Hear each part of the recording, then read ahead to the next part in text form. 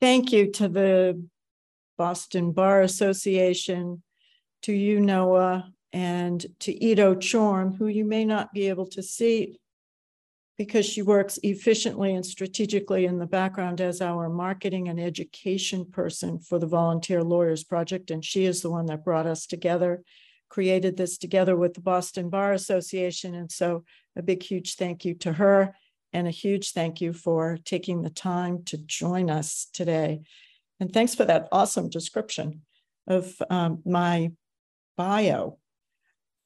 While I am here, and before we move on, these are the people that have given their time today, who are experts in their field and who you will be hearing from today. And I'm going to go through quickly their bios. Although their bios are extensive, we do want to get to the meat of our program today. So I'll start a little out of order of the way they set them up here. Chris Siccardi.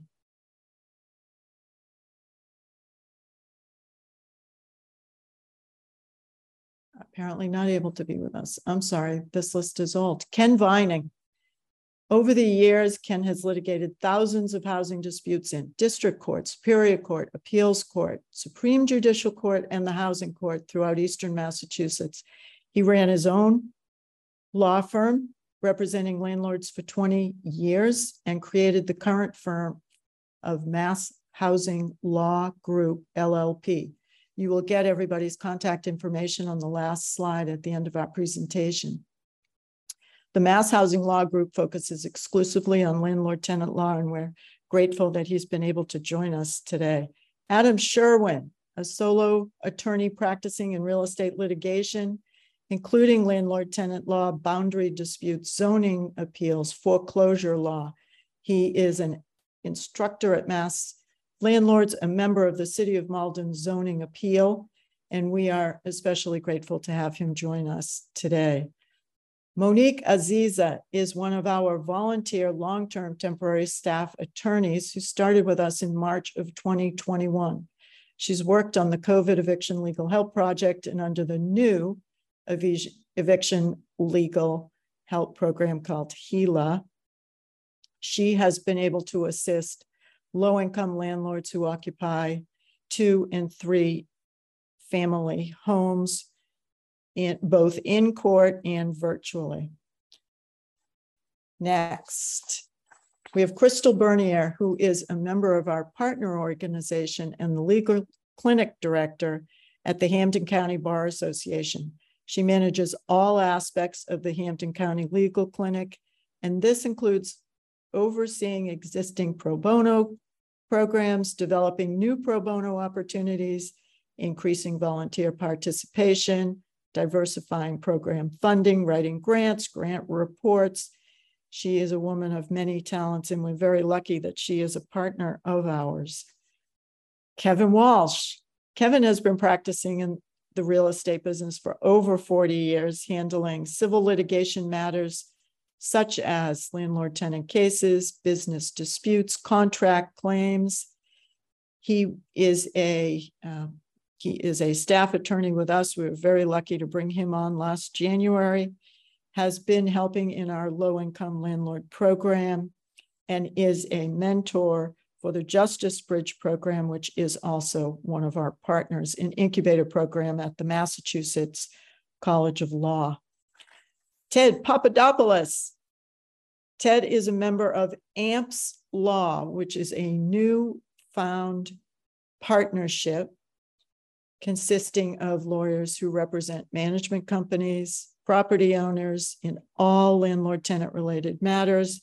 He regularly conducts lectures and seminars for MCLE, National Apartment Association, Institute of Real Estate Managers, and he's the local Massachusetts counsel for the National Apartment Association. He serves as chair of the REBUZZ Residential Landlord Tenant section, and we are really happy that he is one of our volunteers. Attorney Dana Cohen, who is also my brother and who has also joined us with an expertise in real estate matters, estate planning, landlord tenant, and business planning. He previously worked for Coopers & Lybrand as a real estate tax attorney and Currently, he is working with us as our solo lawyer that double checks and triple checks all of our landlords' ownership in their properties to assure that when they start their eviction actions or their claims defending against tenant claims, that they have the proper title and are permitted by law to be proceeding. Can we have the next slide? Did I get everybody? I didn't leave anybody out, right? Next slide. Thank you. So who are we? The Volunteer Lawyers Project is an organization serving low-income population for over 40 years. The group that you will hear from today are here to talk about low-income landlords. And when I use the term landlord, I know everybody squints over why should we be handling and helping landlords, because there is a toxic association in the first instance with the large corporate landlord who does not know their tenant, who does not live in the same home. Our clientele are the mom and pops. Imagine the elder population who are relying on income from their tenants and who are relying on their Social Security in order to keep 2- and 3-family homes up to code, pay their own bills, provide utility services, and then pay their own bills. English is a second language to them. They're not sophisticated in landlord-tenant law, and they actually have suffered tremendous losses during COVID. Navigating the landlord-tenant system is hard for even the most sophisticated people. So our low-income landlords deserve and are entitled to the best of the best who we have here today with us to talk to you. And would you please imagine, as you listen to them and they go through the landlord-tenant law and the process, that you are one of these low-income, elderly, English as a second language, maybe immigrant, 2- and 3-family homeowner who has a tenant you actually share property with. You share the driveway, you share the backyard. You've probably been landlord and tenant for many, many years, and here we are with challenges. I want to thank one more time our Justice Bridge partner, our Hampton County Legal Clinic partner, our virtual platform partner. We are a virtual program, and I am going to now politely turn it over to our first presenter. Great, that would be me. Hi, everyone. Attorney Ken Vining. Thank you, Donna, for introducing all of us. That was great. Thank you, everyone, for being here. It's an absolutely stunning afternoon. So it's really nice of all of you to be here today. I'm going to talk to you today about the types of eviction. And before I get into it, I just want to say, I mean, I'm going to talk to you for about 8 minutes, and that's nowhere near enough time to talk about all the different intricacies of the types of eviction. So please, you'll get my contact information at the end of this seminar, and I encourage any of you to reach out to me anytime with any questions. I'm always willing to talk through strategy or anything to help you. So without further ado, I believe, I don't know what page, if we could jump ahead to the next page to the types of evictions on the slide. Not that one, the next one, great. So there are 3 primary types of evictions to start. Oh, there are others outside of this, drug evictions, preliminary injunctions, things like that. But the most common and for the most kind of what you're going to deal with on a day-to-day basis with most landlords are these 3 types, which are non-payment, no fault, and fault. And I have this conversation with landlords almost every day, these 3 types, because it's pretty simple. No fault is the easiest eviction to bring, but it affords the tenants the most protections. Fault is probably the most difficult to bring, but affords the tenants the least protections. And non-payment is exactly what it sounds like. But with those considerations, you want to analyze from the start very carefully which one you want to bring. And you're going to have that opportunity because a lot of these small landlords are going to come to you first and try and figure out which one is best for their situation. I can't tell you the number of times where a landlord has called me and said, oh yeah, send out a no-fault notice. And then when we get to the mediation, he or she brings up all kinds of fault claims that I wish he had told me about at the start because it may have been a stronger case. And in the same sense, they might bring up fault allegations that later we can't prove. So it's really important that you analyze these 3 types of evictions right from the start when you speak to your landlord. And it's also critically important that whatever you put in your notice to quit, you mirror that in your summons when you bring the case. What I do to make it ultra safe is I attach my notice to quit exactly to my summons. So there's never any question that the exact reason that I'm bringing in the summons, I've outlined in the notice to quit, and they're always going to match. So let's look at each of these more specifically, each one. So if we could jump ahead to the next page, which I believe is non-payment of rent first. So non-payment of rent is the most intuitive. It's the most obvious. You have a tenant, they're not paying the rent. But if your goal is possession, which a lot of times it is, a non-payment case is not the case to bring, especially in the environment that we have today. Pre-COVID, when a tenant wasn't paying rent, you would file a non-payment of rent case, and more often than not, you would go forward, you would work out an agreement, or you would get possession.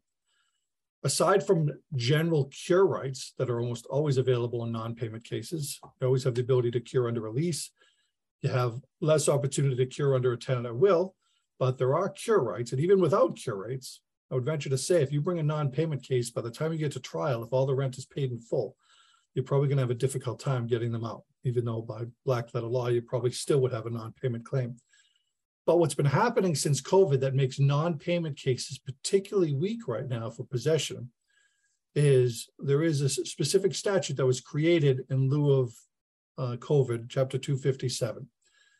And that allows for tenants to apply for third-party funding. And what it says is if they are applying for third-party funding while a non-payment case is pending, then the non-payment case is basically stayed until they either get the funding or they don't. So if your goal is possession, you got to realize, and you bring a non-payment case, they're more than likely going to get the funding and be able to keep possession. So a lot of the landlords, when it comes to non-payment, before they even consider doing a notice to quit, will simply work with the tenant to try and get funding. And if the tenant sometimes is an unfortunate circumstance where there's a lack of communication and the tenants aren't willing to communicate with you when they're not paying, and you then resorted to having to bring the non-payment case. But more often than not, the purpose of that non-payment case is simply to get them to then apply for funding and get paid. So again, if the focus is purely possession, you're going to want to think about the other two avenues here under types of eviction, which is no fault and fault. So let's take a look at the next slide, which is no fault. So no fault, as I said at the beginning, is the easiest eviction to start from a landlord's perspective. But it's simply, listen, you have a tenancy, either the lease is ending or it's a tenant at will, and you simply give a rental period notice. That's your burden of proof. That's your prima facie case. You own the property, you have a tenancy, you terminated that tenancy. But with that simplicity and with that ease comes many protections available to the tenant on a no-fault case. Even if you do everything perfect and you go to trial and win on a no-fault case, the court has the statutory authority to give tenants up to 6 months to find a place. And if they're elderly or disabled, up to a year to find alternative housing. That's assuming they've paid their rent. That's assuming they're using reasonable efforts to find other places. But you just need to keep that in mind when you outline for these landlords the time frame of the notice to quit and then filing the summons and the delays with even getting the first trial date. Even if you do all that right, the tenants can still get considerable amount of time under a no-fault situation. There's also something called 8A. You've probably heard the term 8A defense, 8A. And later, some of my brothers and sisters today are going to speak to you more about specific types of counterclaims. But when you hear the term 8A, that's referencing a specific statute, 239 8A, that allows tenants to bring counterclaims on an eviction. And they're particularly relevant, or they're only allowed on a non-payment case and a no-fault case. And what it allows the tenant to do is bring a counterclaim. And if it's ultimately determined that under those counterclaims, you as the landlord owe the tenant more than the tenant owes you, then the tenant wins possession. So you could bring a no-fault case or a non-payment case, and if the tenant brings claims against you, you could get all the way to the end, and the tenant could win possession. And what does that mean? It means the case is over, your tenant has possession, you would have to start over from the beginning. When I get calls from certain landlords who've done everything wrong, and they're in a lot of trouble on these cases, I basically tell them this is going to be a two-step process. We're going to bring the first case, and you're going to lose under 8A. because they're going to bring all these claims, and then we'll have the second case clean. It very rarely goes that course, because when we show up to mediation, we know what the counterclaims are, we know what the situation is, and we end up resolving it probably for something that we may not have wanted to at the beginning, but knowing the risk that if we go to trial, we're going to lose on 8A, it's better to just resolve it and kind of stop the bleeding, as I like to say. So you always want to keep in mind the 8A defenses when it comes to fault and no fault evictions. The last one, if we can jump ahead on the slide, is a fault case. Now, this case, the tenant has the least amount of protections. They can't bring counterclaims on a fault case. But this case for the landlord is the most difficult, because you have to show a material breach of the tenancy. And how is material defined? I think the most recent jury instructions that I've had for what is a material breach is something that's either essential or inducing in the lease. So it has to be a breach of that. Sometimes you get landlords who might find some mundane provision of a lease and say the tenant's not doing this. That's probably not going to be a material breach. It may rise to that if you give warnings, but you need to outline the fault causes. Sometimes it's obvious. There's no dogs, they have a pet. There's no smoking, they're smoking. There's no disturbances of neighbors. There's been loud disturbances every night. So once you outline your fault case, the next step in a fault eviction is you have to be able to prove it. And that's a problem for a lot of landlords. They have a lot of allegations from neighbors. Neighbors will always complain to you about the things they don't like, but you need a witness. You need the landlord to appear for trial, and then you need to witness with firsthand knowledge of whatever the issues are. If it's smoking, you have to prove there's smoking. There's noise, you have to prove it. And it can't just simply be, the landlords always ask me, can I get a written letter from the neighbor? Can I get something? And when I tell them, no, we need them to appear. And I don't blame the neighbors. They don't want to go in there and have now a dispute with their neighbor and stand before the neighbor and complain about something. So it's really important when you're considering a fault case that you consider the burden of proof and who you're going to need to bring. During COVID, when everything was on Zoom, I did more trials in the last 2 years than I probably did in 5 years before that, because it was so easy to get witnesses to come to court because we could simply do it on Zoom. But now that everything's back in person, you got to realize that if you're going to bring a cause case, outline the elements that you need to prove and the witnesses you need, and make sure they're able to appear. Sometimes you can take a chance. I've filed cause cases where I'm not sure I'm going to be able to have the witnesses, and we hope to just negotiate it at mediation. But that's a gamble you want to take very serious when you're advising your landlords. So let's jump ahead to the last page here on the types, because it lists, I think, on each of them the burden of proof, and I just touched on that. But no matter what, for a prima facie case, when you're the landlord, you first need to show that you're the owner or the lessor. That's the superior right to possession.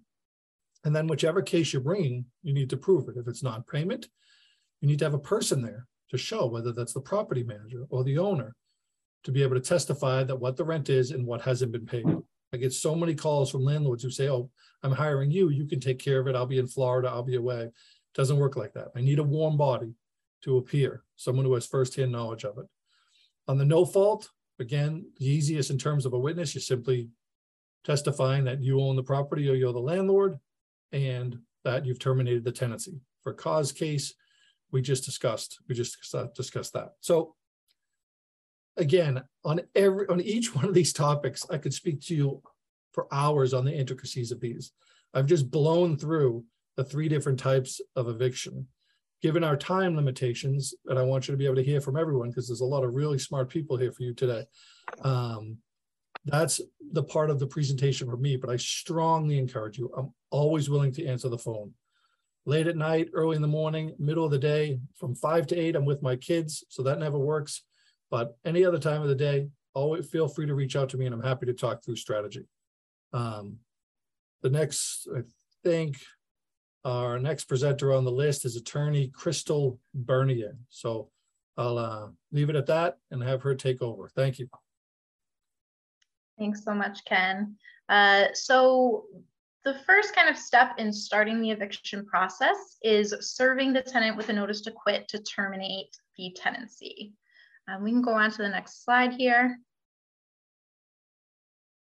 So let's talk first about drafting what that notice should look like. So up on the screen here, it's a little bit condensed, it looks like, but this is just a template that our office uses, but it's just a letter. It's a letter that should have some key components that we're going to dive into in a little bit more detail. But again, we're limited on time. So what I have on the screen is a 30-day notice to quit.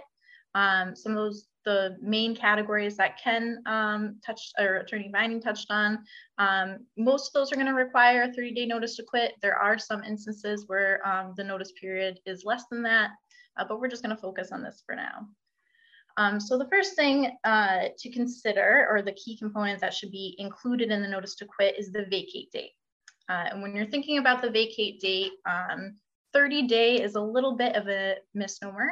It is actually a full rental period notice that landlords are required to give their tenant in most situations.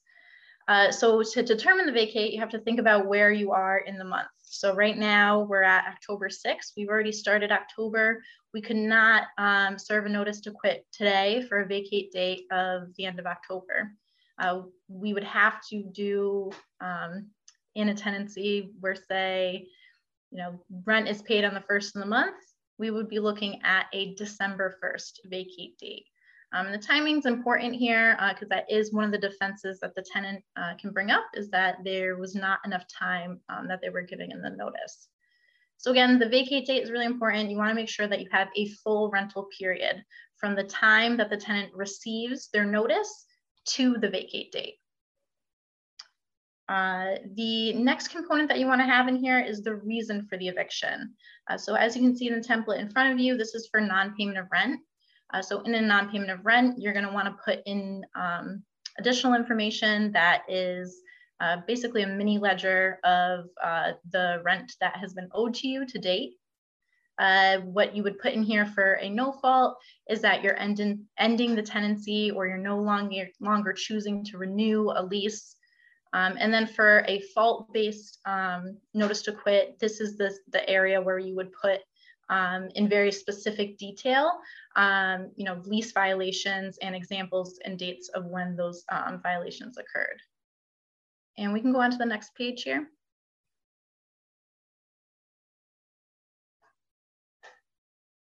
All right, another thing that you want to make sure is included in the notice to quit is once you have terminated the tenancy, you're no longer going to be asking the tenant for rent, because if you accept rent, then that could reinstate the tenancy.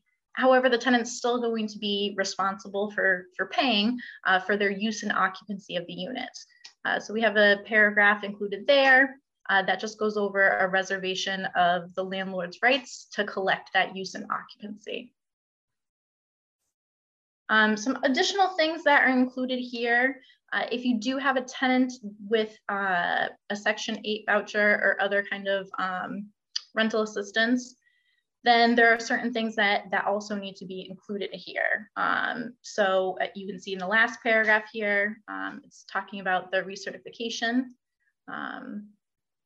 The other thing that is also necessary if you have a Section 8 tenant, or a tenant who receives Section 8, is not only should you serve the tenant themselves, you should also be serving the administrator of the Section 8 program.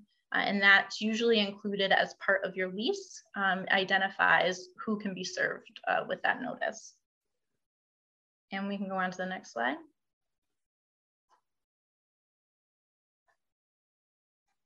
Okay, so this is an attestation form, which the CARES Act had required be served along with a notice to quit for non-payment of rent. So as you can see here, it's a pretty simple form where you fill in the information for the landlord and the tenant, and you also would check off the relevant boxes here.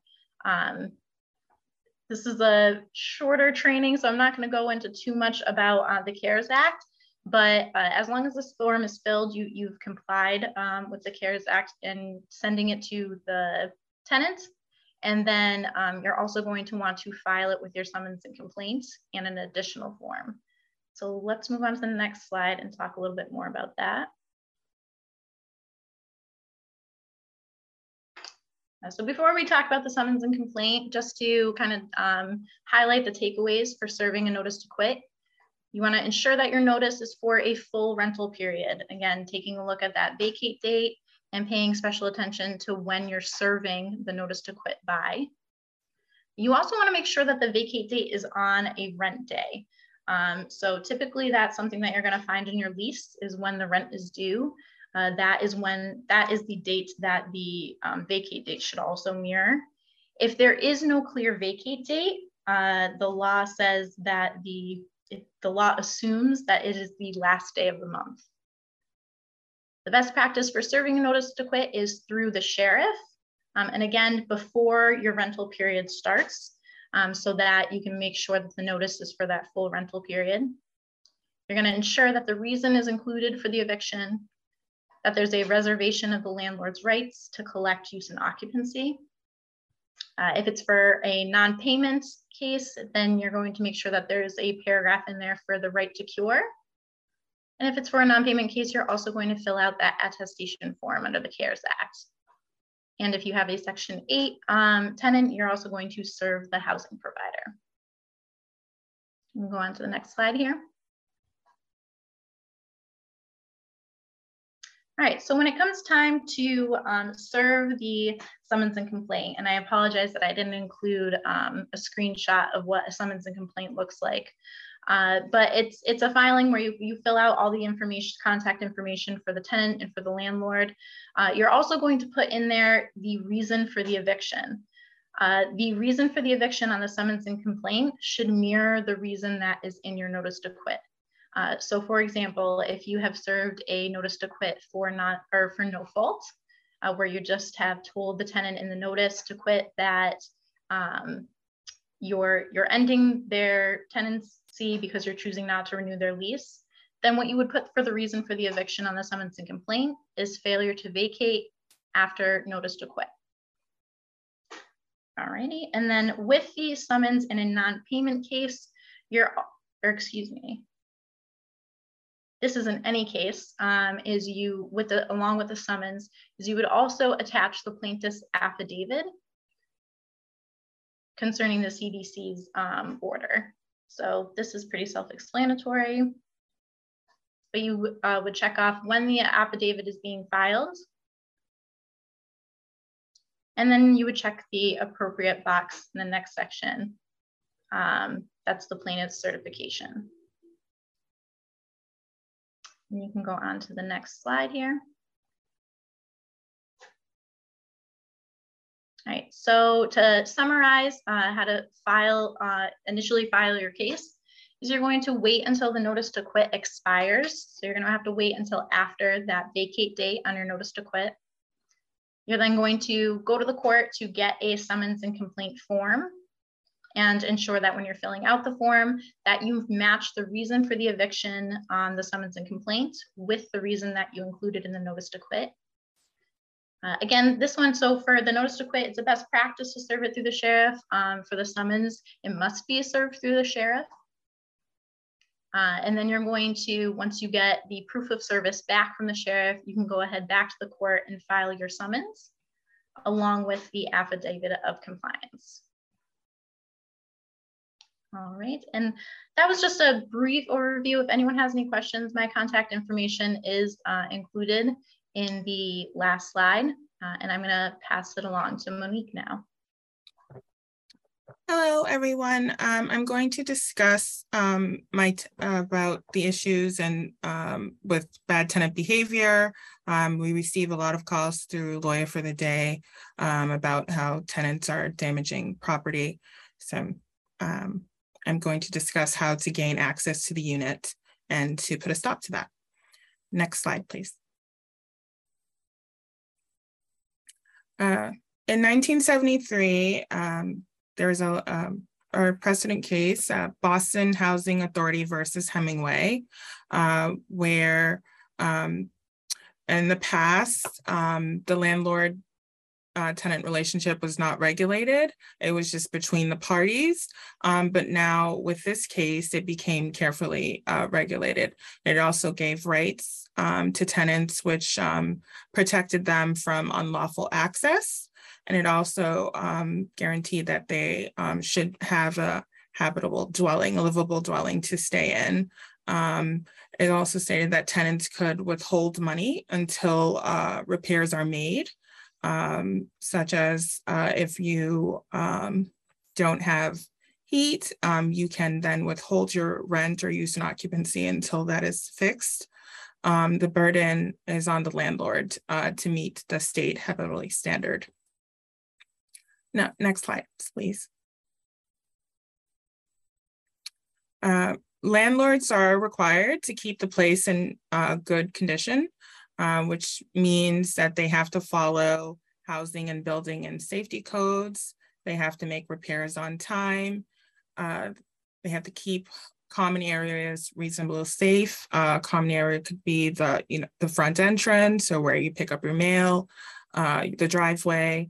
Make sure that during the winter that the sidewalks are clear, and make sure that if the landlord provides heating or air conditioning, to make sure that that is also in good repair and that it's fixed relatively quickly within 48 hours or so, if that appears to be an issue for the tenants. Next slide, please.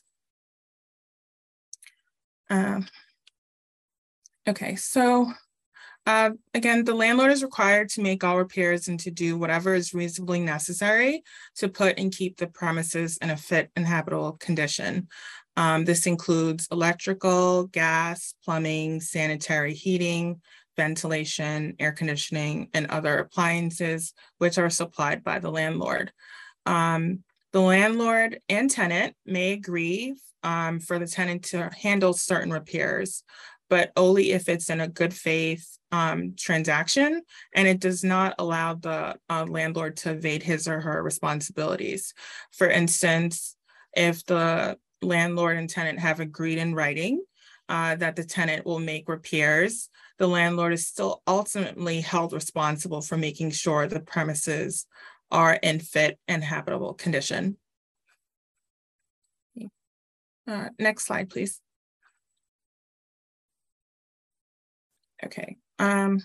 Generally, for access for repairs without the tenant's consent, that is attainable. That is something you can do, but generally you should gain consent prior to entering. But in case of emergency, between the hours of 9 a.m. and 6 p.m., if you need a plumber, or if you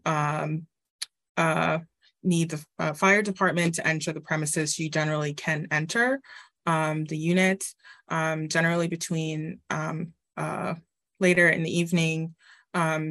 We try to provide services requested by the tenant, and if a landlord, they just need to announce their intent to do so prior to entering. Next slide, please. Okay, what is a TRO? A TRO is what courts use that order the landlord to gain legal access to the premises so they can make repairs or stop bad behavior.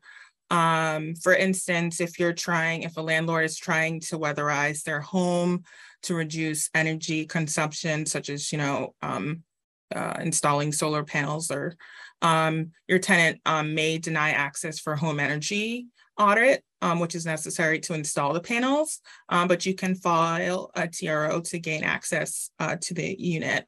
Also, if your tenants are loud or they're constantly disrupting the peace in your home, or we would call that that you need to restore quiet enjoyment to your home. So you can also file a TRO in that instance as well. Next slide, please. Okay. This is a verified complaint. So this is the form that you get at one of the housing courts in Massachusetts. There are 6 housing courts. And this is generally a statement of material facts. You would fill this out, and a court date would be scheduled. So you go in front of a judge and let the judge know what the tenant has done, and ask the court to order the tenant to permit entry for repairs or quiet enjoyment, or state your grievance. So to fill out this form, you would generally write, the name of the county, whether it's Boston, Suffolk, or Hampden County, which is Springfield. Or you would write your name, your tenant's name, and the name of the court where you're filing it. And then generally the clerk would tell you the docket number. Next slide, please. This is a portion of sometimes after you get a TRO, your tenant is still non-compliant, and you have to file a motion so to let the court know that they are not complying with the judge's order. So the point of that is just to let them know that they did not comply with the previous order that you had before. They were not followed. And sometimes that is the case for some of our landlords. Our next speaker is Attorney Sherwin, and he'll be discussing common tenant defenses and counterclaims. Hey, good afternoon, everyone. It's a pleasure to be here today with all of this very fine panel of other landlord attorneys. I'm going to talk a little bit about tenant defenses and counterclaims. Why don't we go to the next slide? So it's generally not a question of if, it's really a question of when you start an eviction, if a tenant's choosing to fight it, that they're going to bring some sort of defenses and claims against your eviction case. It generally happens really for two reasons. The first is that we have a relaxed pleading standard when it comes to tenants. I don't believe there's any formal SJC or appeals court decision. It's more just tradition of the courts is that they give tenants a lot more leeway. We often refer to it as check the box. You see those forms. Tenants can take that. They simply have to just check out the defense or counterclaims, and the courts are generally fine with that. So it's very easy for tenants to file defenses and counterclaims. And the second reason is that Massachusetts, we have very tenant-friendly laws. There are many laws on the books that protect tenants, and for better or worse, anytime you go into eviction, you have to anticipate that the tenants have the option of raising these claims. I don't think it's possible that in the hundreds of eviction cases that I've worked on, if not thousands, I don't think I've ever seen a case where a tenant doesn't have some sort of defense or claim. But what your job is before a case is to try to limit the exposure as much as possible. I think Ken did a very good job about talking about in some cases, you just can't avoid it, which I'm going to kind of expand on. But you can limit it to, before you go into eviction, you should certainly prepare your client in advance and discuss with them the pros and cons of each case. Next slide, please. So the acronym that I use, the quick checklist, some landlords can't understand renting. These to me are the most common defenses and counterclaims. These will cover 90, 95% of the things that tenants will bring up. And it's very important to go through these with each potential case before you get started. I do this for all my cases. When I get a case, I run through each of these issues so I can anticipate ahead of time what the tenant on the other side, what they might be able to do in terms of fighting the case. Next slide, please. So as kind of a theme that's from each of the presenters is each of these topics today could easily be their own category on its own. We could talk all day about security deposits, but the long and short of it is Mass has an incredibly detailed and highly regulated law on security deposits. No one completely understands it. Few landlords completely comply with it, but you have to be very aware of it if you're defending a landlord in the case. First question I always ask a landlord is, did you take a security deposit? I'd say about 75% of the time, my clients do end up taking a security deposit. Next question I ask is, did you follow the security deposit law? And half the time they'll say, yep, I did, absolutely. And the other half, they'll kind of look at me and security deposit law. And at that point, your eyebrow has to go up a bit. What you have to be very careful about is if you start an eviction case and a tenant raises a defense about a security deposit, you're put on notice that if your client hasn't followed the law, you are going to have to return that deposit. The general rule of thumb is that if a landlord doesn't comply with the security deposit law during the tenancy and the tenant makes a claim to it, the landlord has a get out of free card. They can return that security deposit. And if they do, that particular claim is gone, which is good for landlords. So you want to be very aware of it. And this is especially important, very, very important if you're representing a low-income landlord. I've seen in cases where the landlord took a security deposit and they spent it. They don't have it escrowed. They didn't follow the law. If they start that eviction case and the tenant raises the security deposit claim and they don't have that deposit to raise, they're going to lose the eviction and they could possibly be on the hook for treble damages and attorney fees. So very, very important. I would never start an eviction case unless I'm absolutely certain that my client, they have that security deposit, they can return it if they didn't comply with any portion of the law. Next slide, please. So last month's rent is a little bit easier than security deposits. The general claim is usually claims about landlords not paying interest on a security deposit. You don't see these come up very often. These claims usually aren't make or break issues. They get raised, but I very rarely have seen a tenant take a last month's rent all the way to trial or judgment. The rule of thumb is if the landlord has deposited the last month's rent, if it's in a separate account or their own account, if they've earned any interest on it, they are supposed to pay interest to the tenant. There is a series of cases that say if the landlord didn't deposit, if they spent the money on their own, which they are entitled to do, some case law does suggest that they don't owe any interest to the tenant. You have to kind of decide which side that you're willing to kind of fall on, which approach you want to take, but be aware that last month's rent can possibly come up, and you just want to consider that before any eviction case. Next slide, please. Utilities is a very big issue for landlords. Big utility issues. Very common one is a claim about a lack of a written agreement for payment of utilities. That's a sanitary code violation. It could also fall under being a 186.14 violation in many cases. If the tenant and landlord do not have a written agreement for the payment of utilities. Cross metering is a very big issue. Cross metering occurs where a landlord is renting out multiple units, but they have one set of utilities for the entire building. So for example, a residential home with 2 units, but there's one set of utilities for both, and the tenants are just expected to kind of split them between themselves. That's a big no-no. That would turn into a very serious counterclaim from the tenant. If you're in that circumstance, the best thing to do is speak to your landlord in advance and address it with them. You have to understand there's no real way to fix this after the fact. And if it does come up, it is going to serve as a defense in many evictions. As Ken said very well, in some cases, multiple evictions are required. So you may have to just prepare your client that you may be in a situation where, unfortunately, you may have to bring the case again. But I would always reaffirm what I always say in one of those cases, as I tell a tenant, is that you can certainly fight this, but we may be back in the same position in a couple of months with another eviction on your name and really not making any sort of progress either way. So it usually makes much more sense to deal with these matters in one eviction versus fighting it out in another one. Next slide, please. So conditions, as Monique talked about, conditions are a big issue. The state, we have applied warranty of habitability. We also have quiet enjoyment claims as well. Every town and city across Massachusetts has some sort of board of health or inspectional services that can look at rental property, and they can cite a landlord if the property isn't up to code. My rule of thumb is if I have a landlord that comes to me and they've been issued a citation of any sort, if they're saying that they're not in compliance with the sanitary code, give that taken care of right away.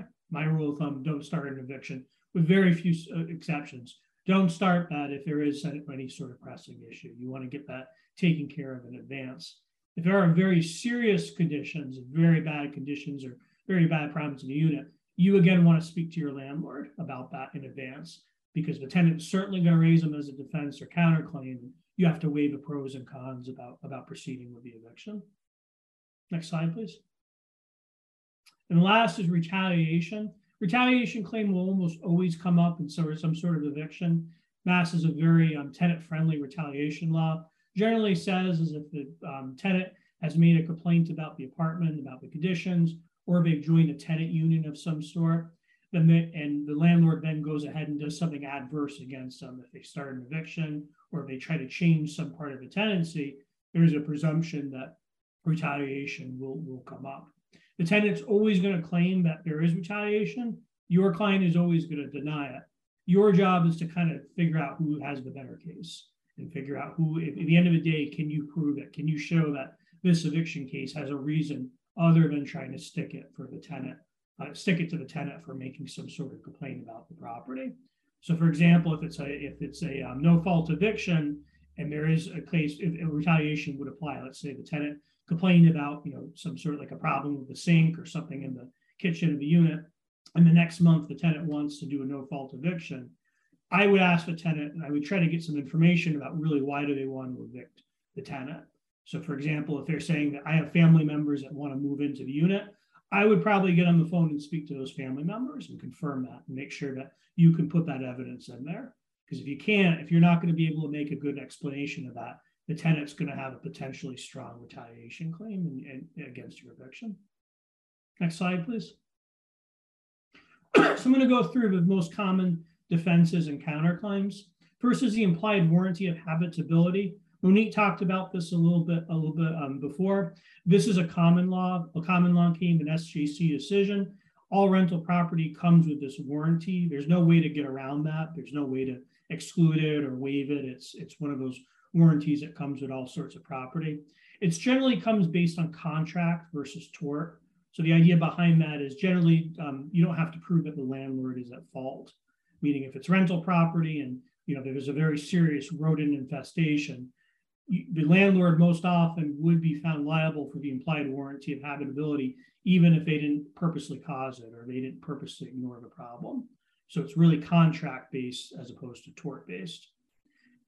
General Law 186.14 is a statute, and that kind of includes two broad categories. First is utilities, as we talked about, cross metering or the lack of a written agreement. That'll fall under that. And then there's the broad covenant of quiet enjoyment. Quiet enjoyment just means that a tenant's entitled to quiet enjoyment over their property, and landlord's not permitted to disturb that. So that can be condition-based. That can be if the conditions or the landlord doesn't take care of the property and it's so severe that it rises to this. But it could also be non-conditions as well. I was researching this the other day. It was a recent appeals court decision. The landlord started an eviction and blew up an eviction notice, a huge eviction notice, and posted it on the tenant's door so that everyone in the neighborhood could see it. And the court said that's quiet enjoyment. You're disturbing the tenant's right of peaceful possession of their apartment. So it can be more than just simply conditions. That falls under more of a tort claim. You generally have to show some sort of fault or negligence on part of the landlord. We talked about the security deposit law, but again, it's a very broad law and it certainly comes up quite a bit in eviction cases. And then there's 93A. 93A is really a catch-all. In many cases, it's going to cover everything we talked about before. All of these other matters can fall under 93A, but it's broad enough that it covers all undeceptive business practices.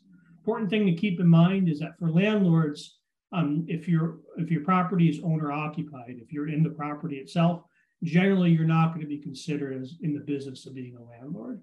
So 93A would not apply.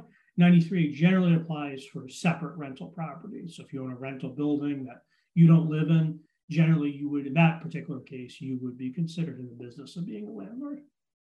Next slide. And that's it. I'll turn it over to Ted for the next part. Man, I was hoping that Adam was going to just keep going into next slide, but I guess I'm going to do my part right now. So nice to see everybody. And I'm charged with going over why would I want to mediate with my tenant. And there are a number of reasons. I know that the majority of us have become attorneys thinking that we want to litigate cases, we want to be in front of a courtroom and make arguments. But at the end of the day, I remember when I sat in Faneuil Hall and swore the oath to become an attorney that my job was to come to fair and equitable resolutions and to zealously advocate for your clients. So you can achieve that. And in fact, my experience has been you can achieve that much better through mediation, through resolutions by agreements, creative solutions you can come up with, as opposed to just litigating, getting in front of a courtroom and showing everybody what you can do. So without further ado, I guess we'll go to the next slide and we'll jump into, we'll jump into mediation.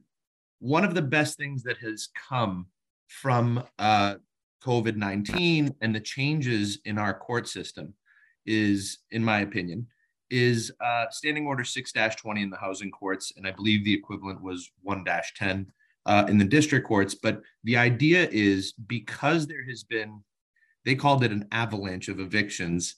I like to think of it as a bottleneck where the courts were actually slowed down. We had all lanes potentially open, but they closed a bunch of lanes, and then they handcuffed a lot of our ability to resolve cases and really utilize the housing specialist department in the housing courts to resolve cases and potentially get agreements on non-payment or cause-related cases.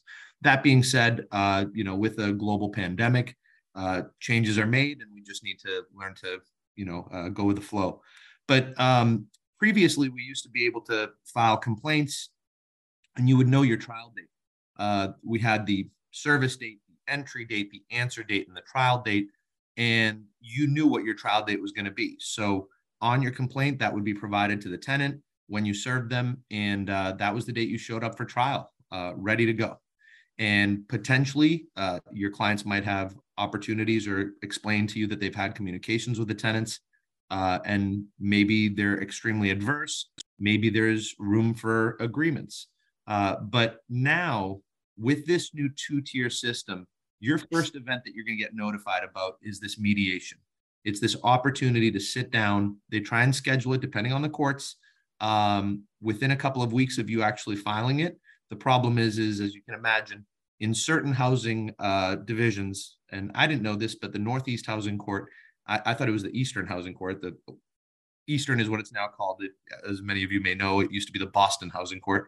I thought it was the Eastern Housing Court that's the busiest, just because it has our state capital, Boston, in there with a lot of cases that they hear. But the busiest court is actually the Northeast Housing Court. And it shows, unfortunately, they are backed up in terms of scheduling. It can be a lot longer than maybe some of the other divisions. But if anything, it's an opportunity, again, to try and mediate your cases, talk to the tenants, and figure out if there's a resolution that you might be able to come to.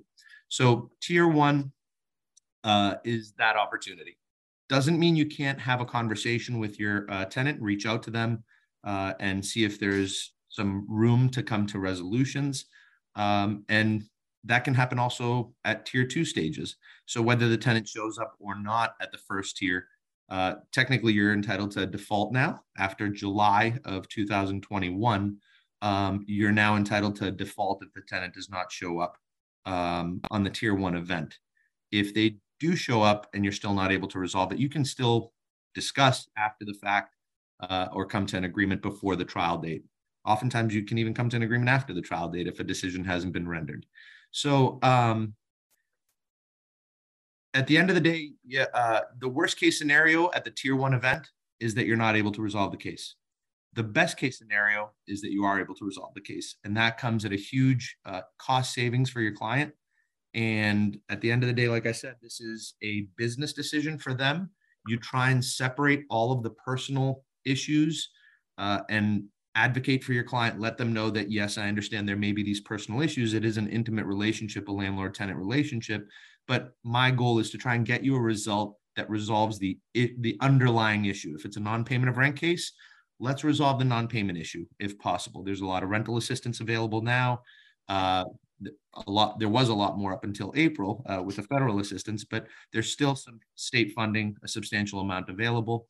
So if you can resolve those issues, fantastic. If they can't be resolved, obviously we go to trial. But mediation is a great opportunity to identify the issues, come up with creative solutions. And if you're not able to come up with creative solutions, a trial. But I almost consider it it's an opportunity really to see how creative you can get to resolve some of the cases. Now, that being said, and with this slide, you'll see that it's an opportunity to learn about defenses and claims. Not all tenants file answers. So you might get to the first tier event and you're hearing for the first time, because an answer was not filed, that, well, the reason I haven't paid my rent is because X, Y, Z, right? Some of the things maybe that Adam spoke about or that Ken spoke about as well. Conditions. There were all kinds of problems. There were mice infestations, you name it. So you may hear about it for the first time when you get there. So it's a great opportunity to understand what the defenses or claims will be if and when you get to trial. Now, counterclaims, oftentimes the court, they would have to file a motion for a late answer if they haven't identified any counterclaims prior to the first tier event. Right now, answers need to be filed 3 business days before the first tier event. So if an answer hasn't been filed and they come in with a bunch of counterclaims, technically those are not going to be heard at the trial unless they file a motion for a late answer that's allowed, and then they can present those counterclaims. Counterclaims are permissive, they're not compulsory. So anyways, sometimes you're in an impasse, so it's going to proceed. It is voluntary, so at any point, either party can step away. The housing specialists and the housing specialist department is one of the best features of the housing court. Specialized court, obviously, that has trained mediators. They're extensions of the judge. They can get information. They know sometimes how the judges in their courts might handle certain issues or certain facts. So it's a great opportunity to get a taste of what a trial might look like. So even though your client has some expectations, or which sometimes can be unreasonable, mediators sometimes are very good foreshadowing, or can provide you with that insight of what a particular judge might be concerned about, given some of the facts, the bad facts that you have in your case. They do have different techniques. And unfortunately, there's, in my opinion, great techniques, and then there's not so great techniques. I've had mediators, unfortunately, that, we're looking for $8,000 that's outstanding. Counterclaims have been filed in the amount of $4,000. So all they're doing for you at times is the math. They say, well, 8 for you, 4 for you. Let's split the baby and put it at, 2. So that's not very helpful. But again, to the extent that you're able to identify some of the issues, really see what the likelihood of success are on some of the claims, that's a really great opportunity. So why do I mediate with my tenant? Why do I sit at a tier 1 and say that I'm always willing to do it? Because at best, I solve my case. At worst, I've learned everything on the other side that I need to be prepared for come trial. So the next thing that we're going to talk about is really just an agreement versus an agreement for judgment. So we've always had this concept of potentially doing stipulations, agreements that don't involve judgment versus agreements for judgment. And we'll get into the details a little bit about that right now, or whether you go to tier 2 trial. That's really the only options that come from a tier 1 mediation, right? Either you're going to get an agreement or you're going to trial, or it's a default because they didn't show up. So next slide, please. So some of the common terms that that I've put together for you to consider, and one of the things I really want to stress is these are not copyright terms, right? So I personally can tell you that doing this for the last 15 years, there have been several times where, as long we're all to an extent on the same side, right? I've spoken to landlords attorneys, Ken at times, other attorneys like, Attorney Krems, you name it. And the benefit in having these conversations and even sharing some information on these agreements is you might see a term that really is a good term that can assist your client.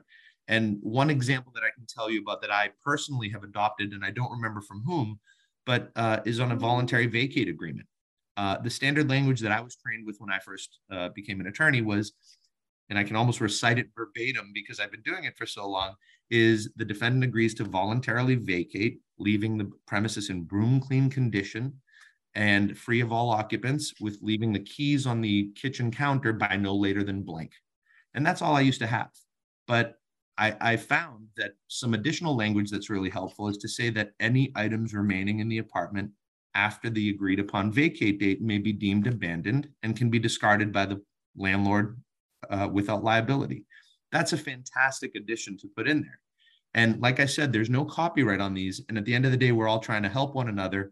So if you see somebody in court and you have this conversation, these terms are obviously not all inclusive. These are just some of the common terms that I've put in there that you'll see in agreements. Feel free to adopt them and feel free to modify them. And if you can come up with something that's additional that helps everybody out, share it. So just to go real quickly through some of these, defendant shall pay their monthly use and occupancy by the first day of each month. Some of these things people can be sticklers about. I like to always make sure it's a use and occupancy if it's an agreement for judgment. Technically, you've terminated a tenancy, so it's not rent. So it is use and occupancy. So I don't like to say they're going to pay their monthly rent. I like to say they're going to pay their monthly use and occupancy by the first day of each month. That may need to be modified. When you sit and mediate, it might be that the individual is telling you that they received their Social Security on the 3rd of the month and that they need a couple of days for it to deposit and then give you a check. So maybe that's going to be by the 5th day of each month. So all of these are obviously, they can be subject to change. Any other charges or utilities as when due per the lease need to be paid as well. And then the core costs need to be paid. As many of you know, under 186 section 11, to cure a non-payment case, you need to pay all rent then due plus interest and costs on or before the answer date, right? So technically under the statute, you do need to pay for core costs in a non-payment of rent to legally cure. So we always like to include the core costs, but is it negotiable? Absolutely. That might be something that any landlord that you might work with is willing to waive. But for the most part, we like to include it. We're a little hard-lined in our office, so we get the core costs since we legally are entitled to them. Defendants need to pay the current judge balance or the judgment according to the following payment schedule. The reason I say balance or judgment there is depending on whether you're going to do it as an agreement stipulation without judgment entering versus an agreement for judgment. And now I see actually, as I'm saying this, that it might have been good, and we're going to get you in a couple slides, so just be patient. The distinctions between an agreement or stipulation and agreement for judgment. But this is, I guess, some foreshadowing that you can see current balance as opposed to judgment. It depends on how you're doing it. Another common provision now, the third bullet is payments need to be in certified funds. That may or may not be something that your client requires. It may be that bank check, personal check, cash is still fine. I always recommend providing a receipt to the extent that it's cash. That protects both parties. In terms of what was received, a lot of clients now are only accepting online portal payments. So obviously that's something that can be adjusted depending on what your particular client's needs are.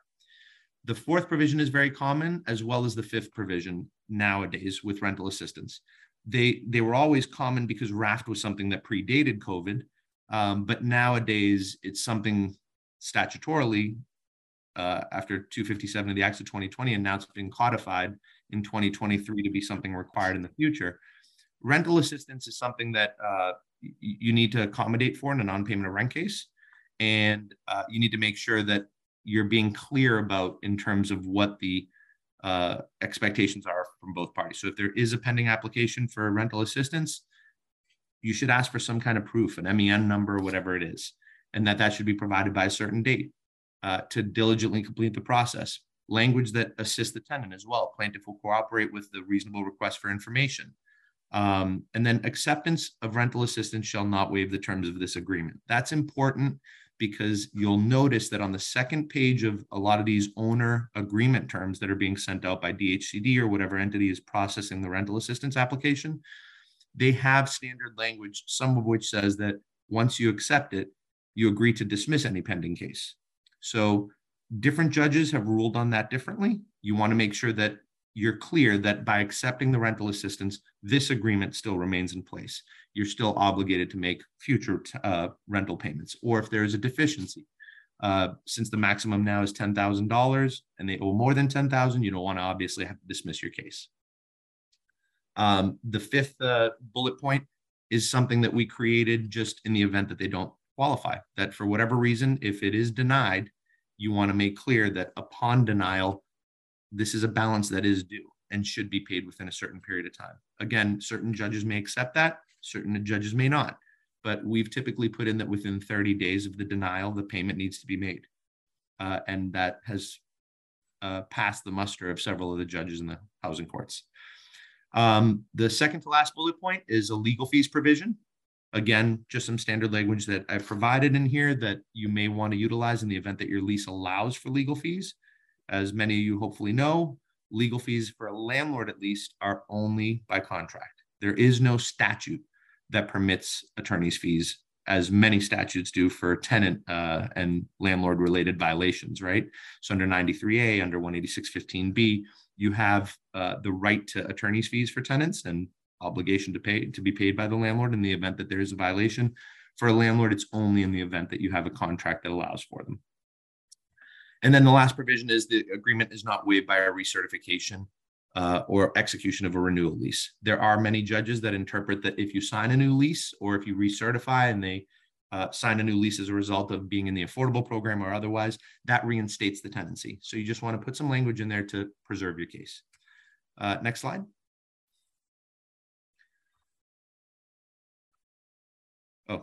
I'm looking at my screen. Didn't realize the next slide came up. So common terms, again, these are some fault-related cases or fault-related provisions.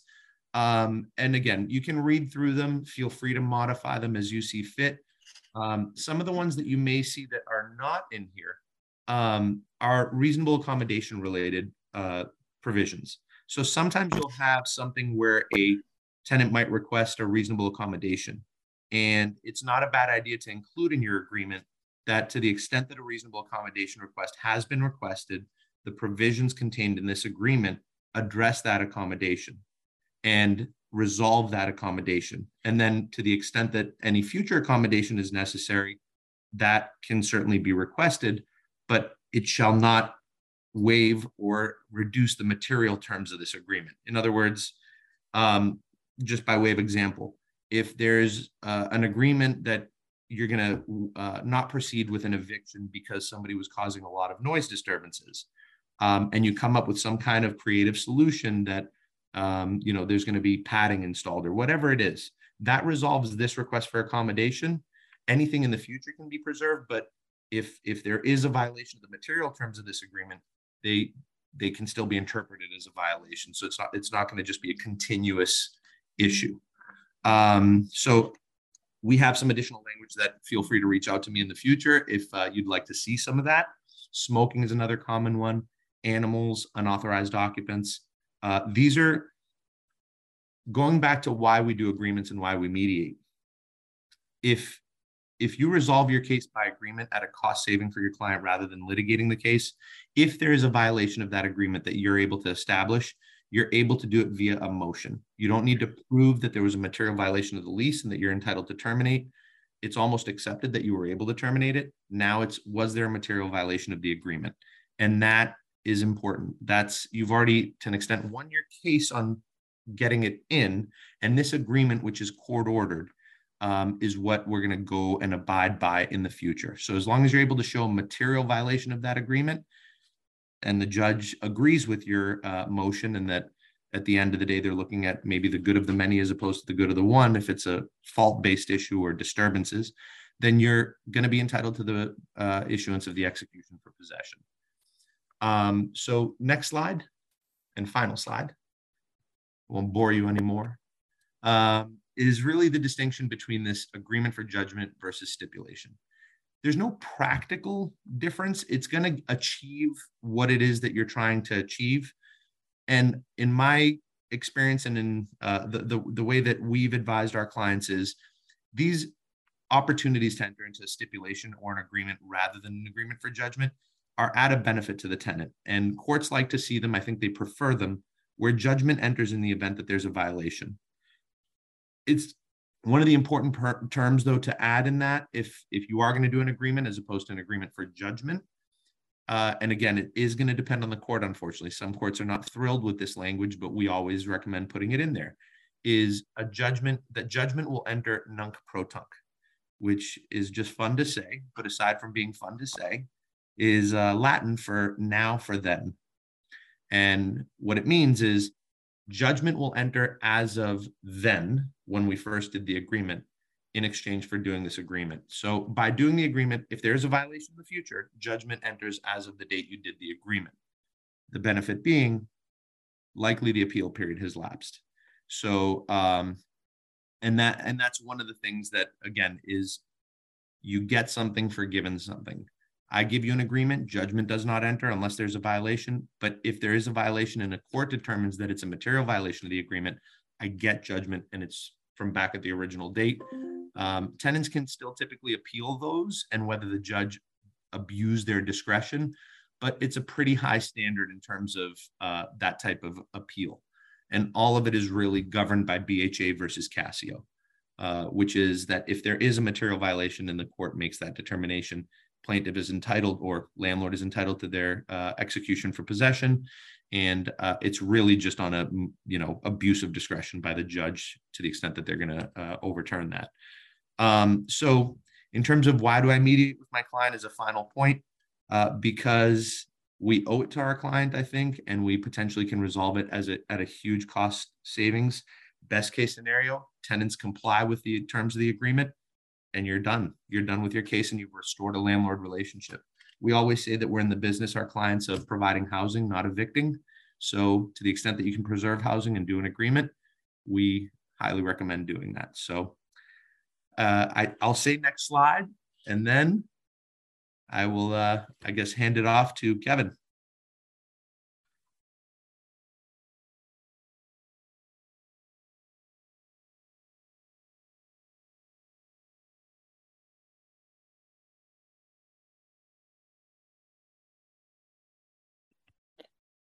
I've just been notified by Kevin that he is having some Wi-Fi challenges, and I'd like to give a minute to see if he can straighten out his Wi-Fi, and if not, would someone like to pick up the 5 or 6 minutes of what to happen post-judgment and some practical advice? I know every single one of you on this panel would be able to handle that without much preparation. So is there anyone who's, Ted, you're coughing and you just finished speaking, so we'll give you a break. Anybody else want to be able to step in on that? You'd have to unmute yourself or raise your hand. I can do it if no one else wants to. Thanks, Adam.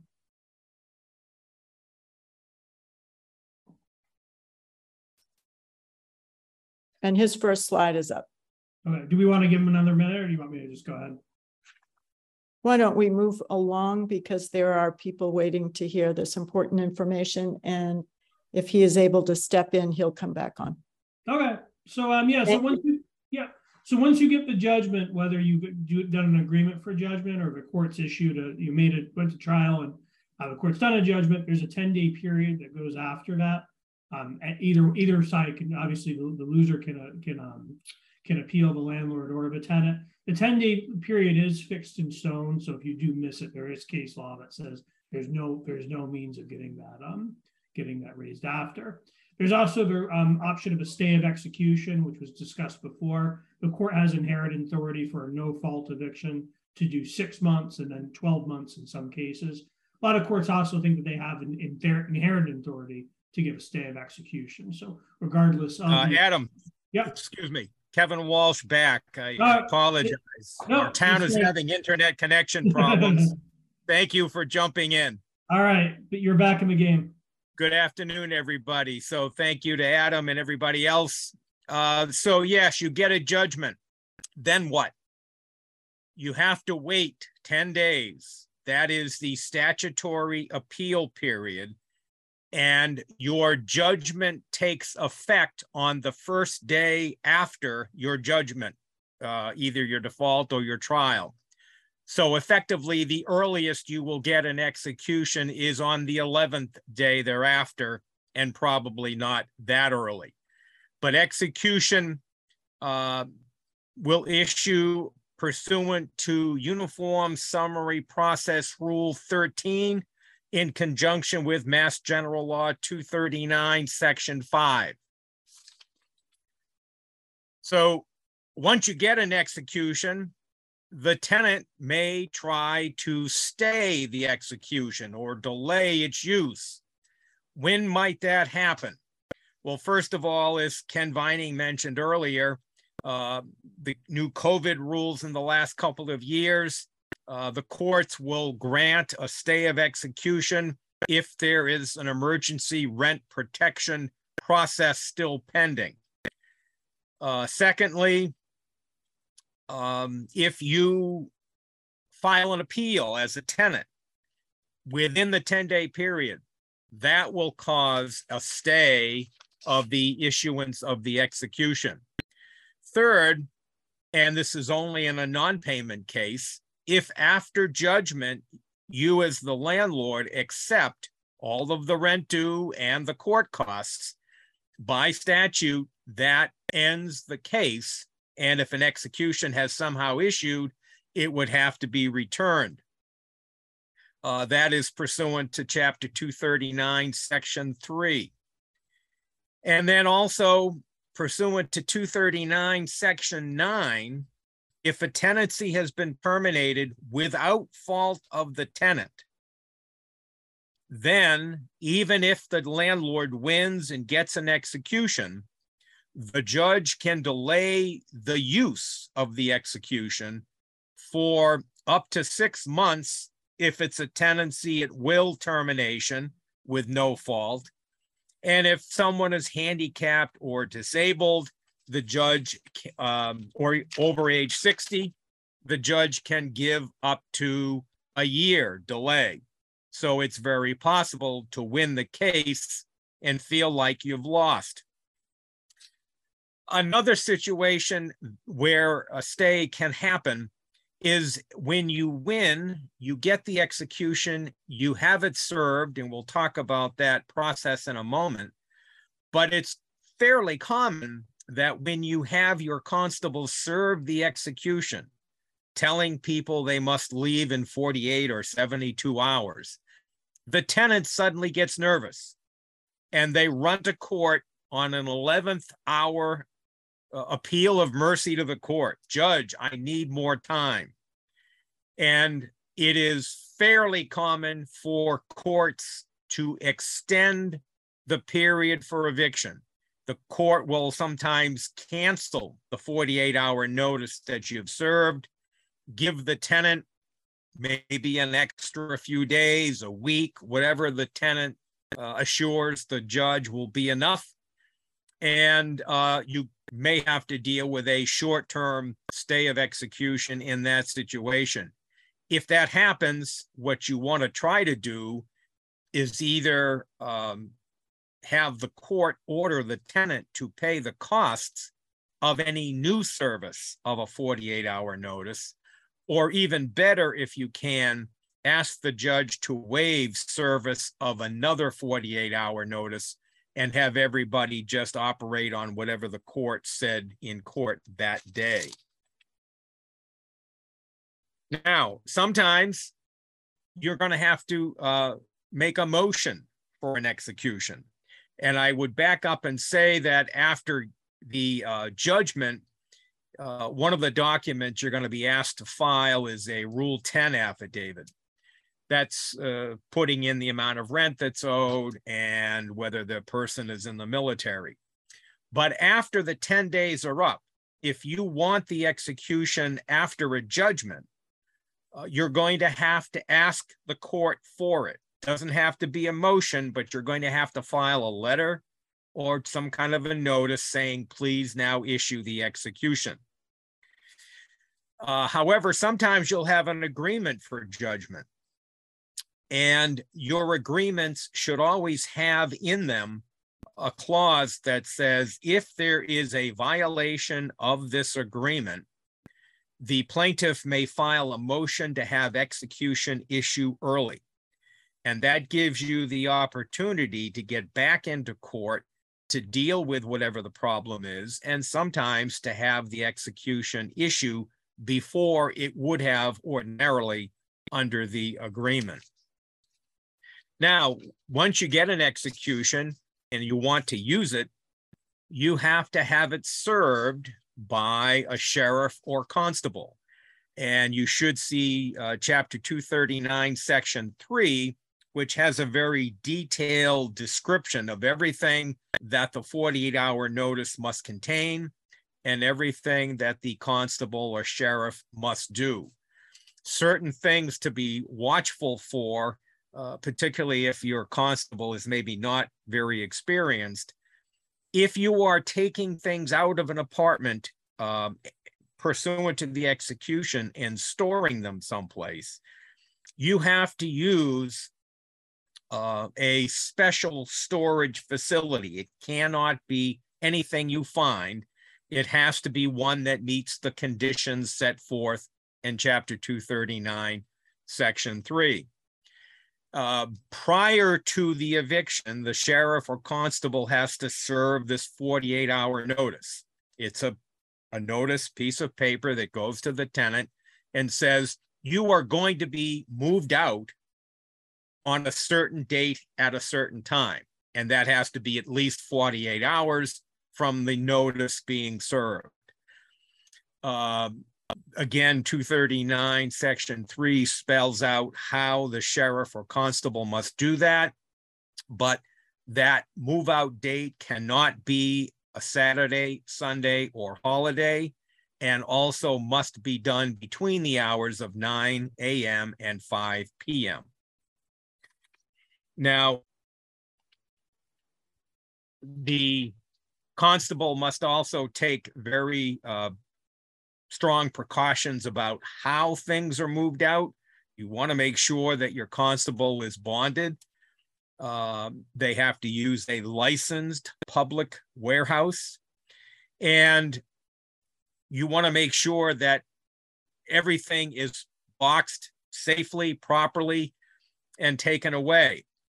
One problem that often happens when the sheriff or constable moves items out is that there might be a bag of what the constable will call trash, and they don't want to move it for some reason. It looks dirty, it's smelly, whatever.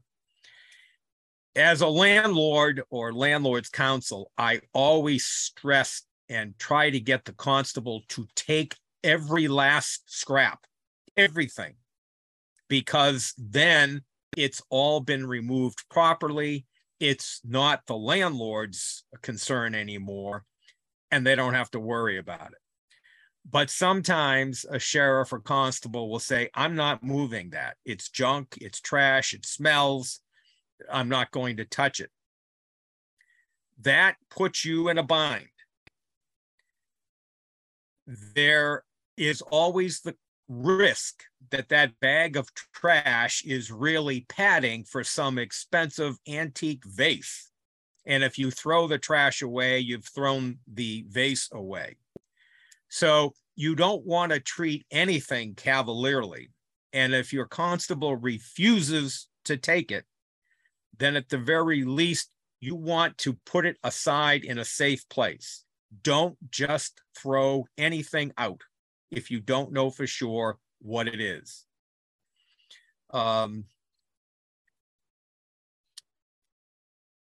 The 239 section 3 also has very particular information about how the tenant can regain their property and what they must do to get it back.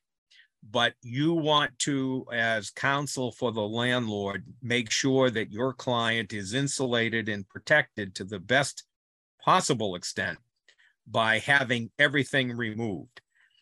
Ideally, your agreements for judgment, if you have them, will say something like, if anything is left in the apartment after the tenants return the key, then that is by agreement considered to be trash, and the landlord may dispose of it however he or she sees proper.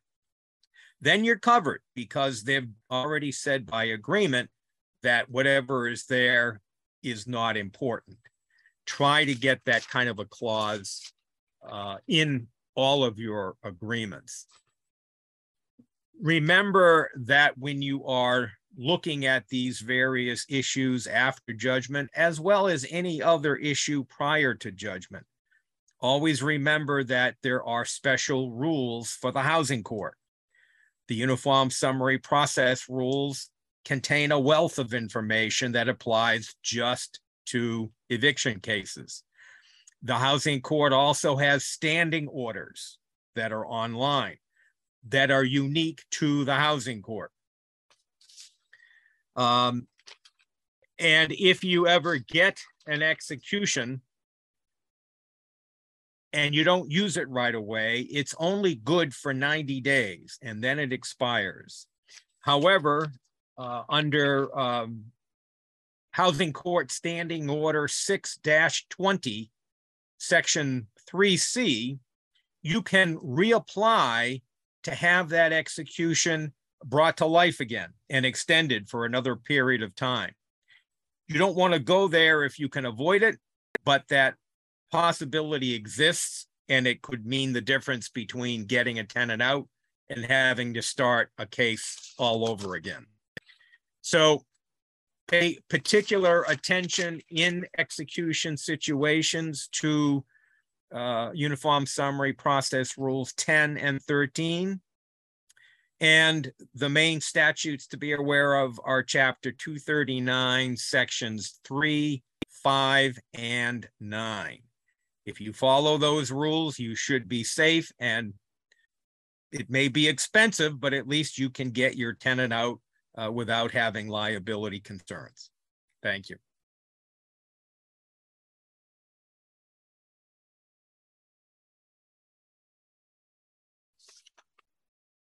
All right, I think that's my slide.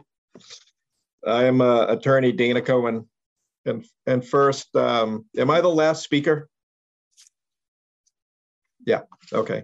So first, I just wanted to say that I am really impressed with the expertise of this whole panel. I feel like in the cases that I've handled in my 38 years of practice, I'm able to relate to many of the issues that council has brought up on the panel.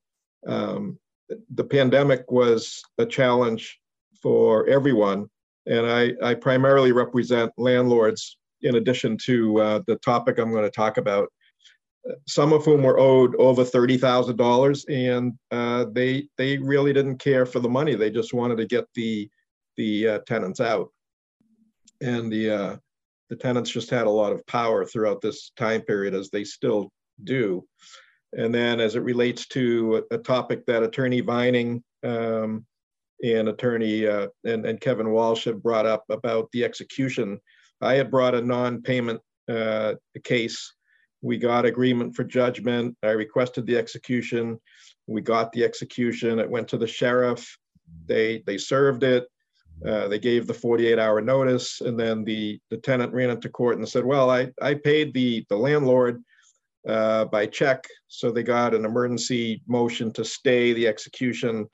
Then the check bounced. So I had to bring an emergency motion to reconsider and issue and let the execution move forward, which was approved. And then a few days later, the tenant wired money or deposited money into my client's account. And as it was brought up, end of case. So even though the statute says you can get judgment for possession and non-payment of rent, if the landlord accepts that payment, you don't get possession. You're going back to court. So either bring in maybe a 30-day notice to quit, starting a new case. And so that's just my personal experience. And some members on this panel, I've spoken about that. And you think you get possession and non-payment, but if you accept the money, then that does end the case, as our panelists have talked about. Anyway, so I'm here to talk about title ownership, because if you bring a case for representing a landlord, you need to make sure that they are legally able to bring that case and that they own the property. So we can go to that next slide. And in Massachusetts, when we're looking at title, we have a complicated registry system. Everything's filed by counties, and we have 22 counties in Massachusetts. And depending on where the property is located, will let us know what county that we're searching. In one county, Middlesex South District, happens to be the largest county in Massachusetts. And we research, a lot of it's available online. You can go through what we call the grantor-grantee index to determine who actually owns a property. And it's not a perfect system. Sometimes if the property is not showing as owned by the person that we think is supposed to own that property, we can go to the assessor's database, a lot of which are online now, and you can determine who the current owner might be. So in Massachusetts, we have two recording systems. One is what we call registered land, and the other is unregistered land. So we have to make sure we know where the property is recorded. Registered land is really property that is certified by the land court in Boston.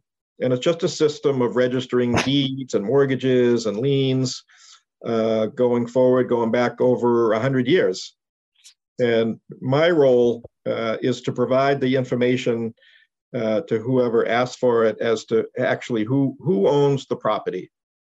And so we spend time online to figure out who the current owner is. It's important because an individual can bring their own action for an eviction. However, if the property is owned in another form of ownership, like a corporation or an LLC or a trust, they have to hire an attorney. The court, the housing court, any court won't let them move forward without counsel taking on the case. And I've run into this in the past with some cases where the entity, for example, may not be in good standing. And if you've brought a case on behalf of a corporation or an LLC and they're not in good standing, that case could get dismissed. Some people don't file their annual fees for the entity and they may get administratively dissolved. And I had a case where I actually represented a defendant, and we got the case dismissed because the person that the plaintiff in an LLC, they were dissolved. So we got the case dismissed. Anyways, it's things that we look for. Someone may also get a property through an estate, or they think that they own a property in a trust, but when we research it, it's not in a trust. Or someone thinks that they own the property, but they're not really the owner. They're the brother, and maybe they're collecting the rent, but they don't own the property. So it's important that the title does get researched to make sure that the proper owner is on there. I actually got some requests today for several owners, and we discovered that the ownership was different than what the landlord plaintiff was going to be. So my topic is fairly simple. We researched the title. It's public record. Anybody could do it. But if anyone needs confirmation of a title or whatever, then happy to help out. And my presentation is not as long as some others because it's a simple topic. It's public record. We do it to help everyone, to make sure that you don't get into court and find out that you're representing the wrong party. So thank you for having me on the panel. I appreciate it. And that's it. I don't think I have another slide. Dana, thank you. I want to let everyone know that as a volunteer, Dana is also my brother and has been roped in to help as a pro bono lawyer for our Volunteer Lawyers Project. And every single landlord that comes through our system has their property checked on a volunteer basis by Dana and by his law firm to make sure we don't end up in a situation like Dana described, where we've gone all the way through the system and then find out they have no jurisdiction to be bringing the case. So thank you, Dana. It's important to go through that. I am cognizant of the time, and we are over time, but well worth spending the time, I think, with all of these top lawyers in this business that are helping out with landlord and tenant law, especially in our program with our small landlords. You see our tagline, Save Our Small Landlords, Volunteer Today. In 1 minute, I want to give you some options of how you might volunteer, because we are happy to help. We are happy to be able to be available, and each panelist has offered to be available to anyone on this in this program. But we need your help, and our small landlords need your help. And they have a tough time getting through this system, and it's much more complicated than it ever was before the pandemic set in, not likely to get any easier. We have a brand new Lawyer for the Day program, which comes in 3 different opportunities. We grab the dockets, and I call them scraping. We go through every single docket in every single housing court, and we're now moving into the district courts to see who are the unrepresented landlords who have cases pending. And we reach out to them to let them know that there are educational resources available, there are lawyers available, and there are opportunities available for them with public funding for rent, for utilities, and for mortgage payments. The second part of that is our volunteers will actually make the calls to those low-income unrepresented landlords to let them know. And as a result, we will then put them through a system if they're interested, which is virtual, and it's a 15-minute advice, you and a lawyer, them and a lawyer. And if it turns out that it's a case that we can help them with further, they are referred to our rental assistance program, which is our second program that's available for landlords for applying through RAFT or through HAF, which is a new program available to our low-income landlords for mortgage assistance, for utility payment assistance, and of course, the more popular and most noted one is rental assistance to be able to pay the balance of what is due to a landlord from a tenant. And the last is limited assistance representation. Perhaps you have a case pending in court, or you have a client who has a case pending in court. We will do our best to find a lawyer who can represent pieces of your case to be able to assist you going through. We are a completely virtual program. So you do not need to come to our office. You do not need to go anywhere. If you have an ability to log on to a virtual Zoom room or a virtual VLP program, then we would love to have you at your convenience. So our lawyers who are here today, their information is available. If we could go to the next slide while I say goodbye and thank you. This is who took the time today, and we couldn't appreciate them anymore, and you shouldn't appreciate them.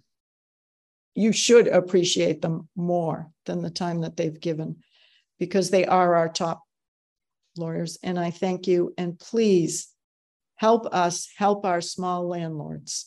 They need you. We need you. They need you more. And thank you, Boston Bar Association, for letting us go over and for making our presentation. Thank you. Hi, everyone. Thank you so much. And again, thank you to our speakers. Thank you to VLP and also all of our co-sponsors of this program.